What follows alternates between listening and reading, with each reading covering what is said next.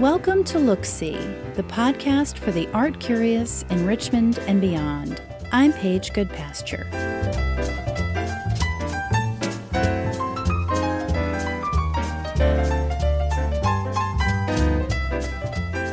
Contemporary art is a primary driver of attendance and attention for art museums today. Museum goers line up for hours, online and in person, to score tickets to blockbuster exhibitions like Yayoi Kusama's Infinity Mirror Rooms that are touring the world, or to get into hot contemporary art museums like the Broad in Los Angeles, where you can even watch the line wait time tick up on a dedicated Twitter account. It's also true that contemporary art can be a bit confusing, even for those people willing to spend so much time getting in to take a look at it. But the eclectic and inclusive nature of art being made today has a lot to teach us about how to experience the world we live in. Valerie Cassell Oliver, who recently joined the Virginia Museum of Fine Arts as its curator of modern and contemporary art, talked with me about ways to open up the experience of contemporary art, the ways in which the art of our time can provoke important conversations, and how art being made now blurs the lines between traditionally distinct ways of working. Valerie Cassell Oliver joined the Virginia Museum of Fine Arts as its new Sidney and Frances Lewis Family Curator of Modern and Contemporary Art in July. Valerie came to the VMFA from the Contemporary Arts Museum Houston, having been a senior curator there for 16 years. Valerie, welcome, and welcome to Look-See. Thank you, Paige. It's wonderful to be on the program and to meet you. One of your stated goals as you begin your tenure here is to increase the diversity of the museum's holdings. You've said that you feel like there are many artists of different social and cultural backgrounds whose voices are not heard as often as they should be within the visual arts community and in today's art world. In your view, why is this something that is important? Well, I think it's important in general to the history of art to understand narratives as being holistic and not narrow. So to that point, I think we are looking at historical trajectories. We're looking at historical ways in which artists have worked and how that has laid the foundation for the present. So when you look at issues of diversity, it's not just about cultural backgrounds. It's also male and female. It's also heterosexual versus homosexual or gender fluid communities as well. So we're really looking just to expand the narrative in general so that people see themselves reflected overall when they walk into an institution, which is an institution for the people. So we want to make sure that it is reflective of the people. And you are the curator of modern and contemporary art specifically. And so I think that, contemporary art in particular is really key to any museum experience that a museum goer has today. I'll just use myself as an example. So I often walk into a contemporary gallery or exhibition and am stimulated and wowed, and at the same time a little bit intimidated and a little bit lost maybe about, wow, this is so interesting, but I'm not sure exactly what I'm looking at. And so as a contemporary curator, how do you address and engage the public with contemporary art? Well, the really wonderful thing here at the VMFA is that within a context of an encyclopedic museum, you can create bridges. You can help the public to understand that what has happened currently is sometimes predicated or built upon visual languages and narratives that have existed in previous generations. For me, I hope to really make those bridges happen. Oftentimes we talk about contemporary art as being the art of our times.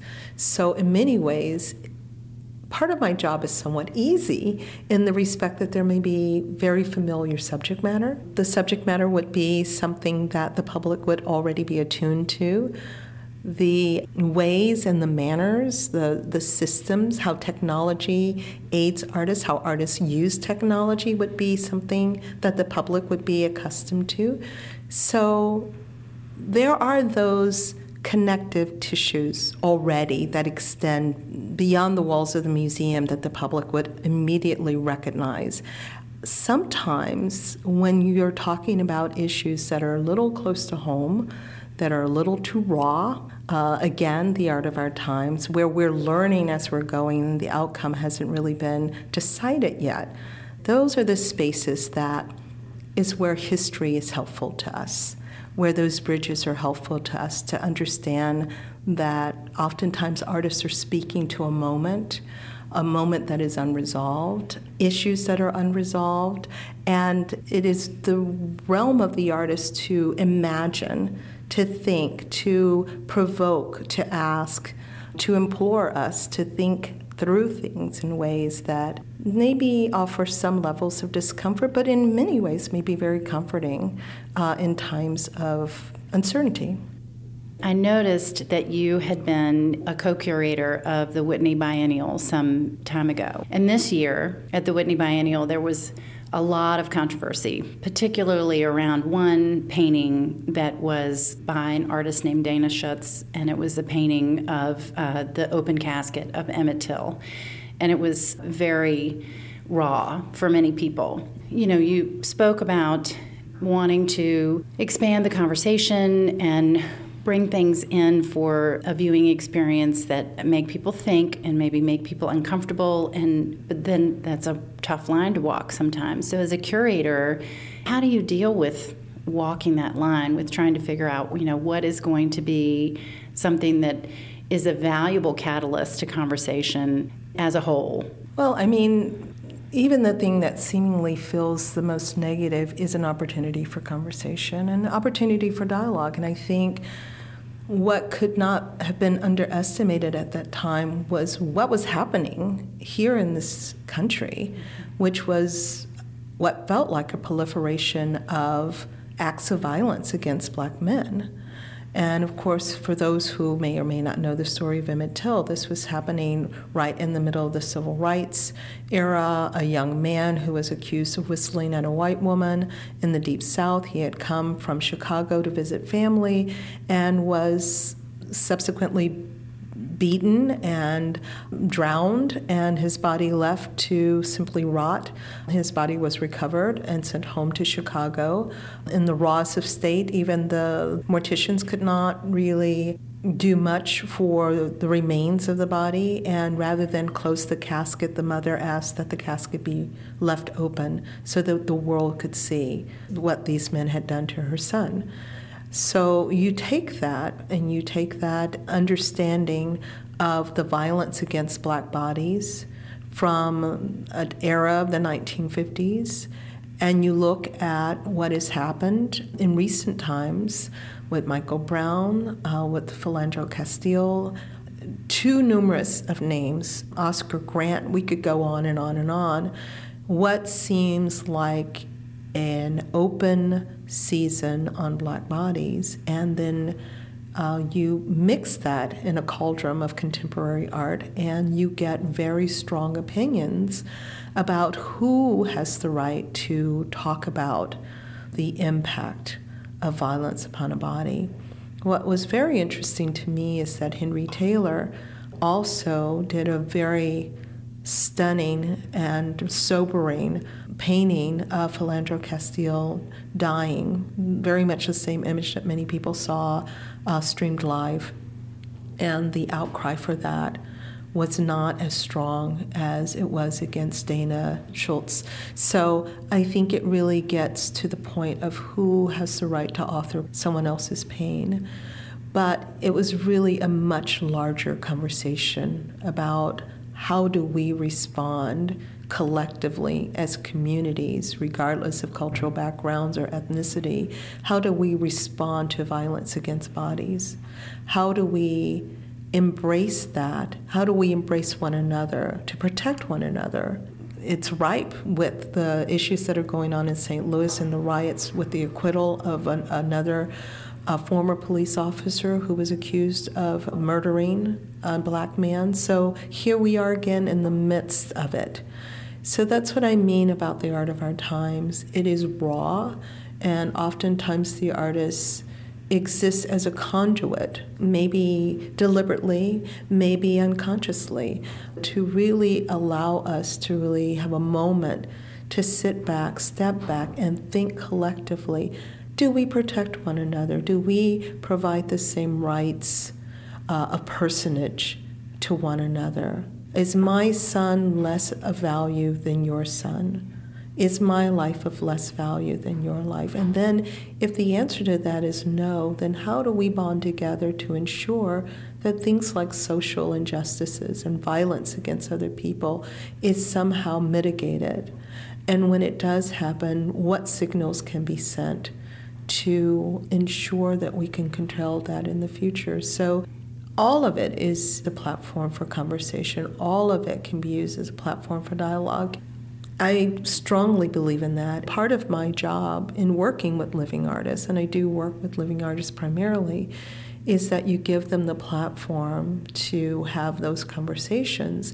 And institutions that collect the work, that present the work, are equally responsible for creating a safe place for those conversations to happen.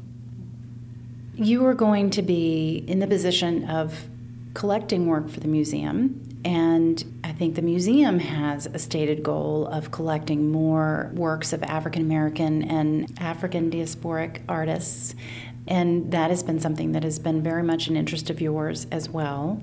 And you're also going to be in the position of organizing exhibitions that will come and go, that are not necessarily artists that will be collected by the museum. So that's very exciting. That's a wide range of ways in which you can do things to spark these important conversations.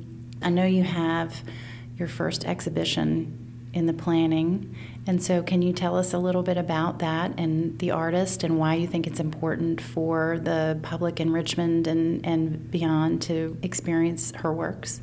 Yes, so the artist is Howardena Pindell, and the exhibition is called Howardena Pindell, What Remains to Be Seen. It is a roughly 5-decade, 50-year survey or retrospective of Pindell's work from the mid-1960s to the present. And it is something that I'm co-organizing with Naomi Beckwith, who is the Marilyn and Larry Fields curator at the Museum of Contemporary Art in Chicago. Howardena Pindell has walked all of the lines that we were discussing earlier as an artist, as an activist, as someone who's engaged in social practices. She is first and foremost a painter, born in the early 1930s in Philadelphia. So she's an older woman, African American, working primarily in abstraction. Her painting as an African American woman and her use of abstraction, it's a wonderful means by which one both can engage wholly and fully in the realm of painting, but also sidestep a lot of these issues around being female, around being black, but not to sidestep it to negate it, but to just be more embraced in the fullness of who you can be.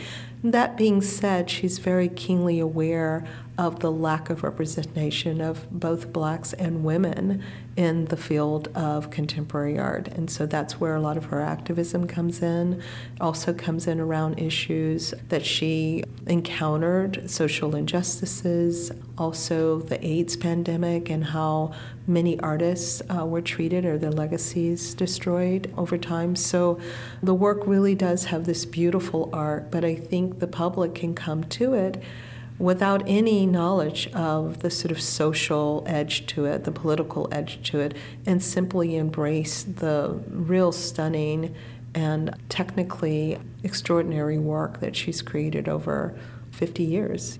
In the exhibitions that you have organized in the past, you have been very interested in performance as an art form, and particularly as a fine art form, as opposed to the performing arts. So I'm interested in that idea because that is also something that I think is hard to grasp about contemporary art, is all of these different art forms, painting and sculpture obviously, but also performance art and sound art and art as social practice and all of these things that are actions and that are fleeting, but are all drawn into now this idea of contemporary art. And I wondered if you could speak to that.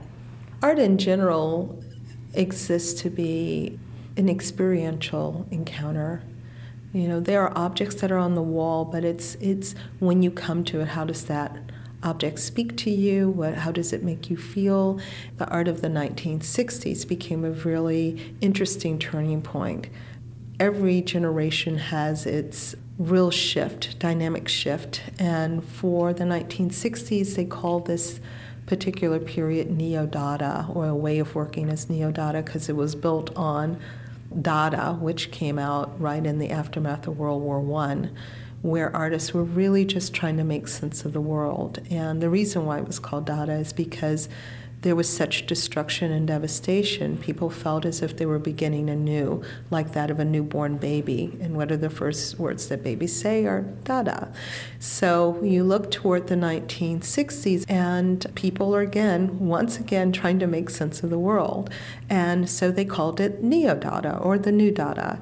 That, like the old practices, really began to look at things like theater, things like dance, the visual arts, literature, and music, and how they could all meld together to create new forms, new ways of working. Things that really had their own discipline became these sort of amalgamations or hybrids. And so things like performance art, things like the spoken word, things like sound art, all of those are made anew. And they have set the foundation for how contemporary artists work today. So when we look at things like performance or scores for actions, they would create scores. So it would say, sit up, sit down, sit back. Ordinary gestures that we do almost completely unconsciously, that it brings a new sense of awareness to the ordinary.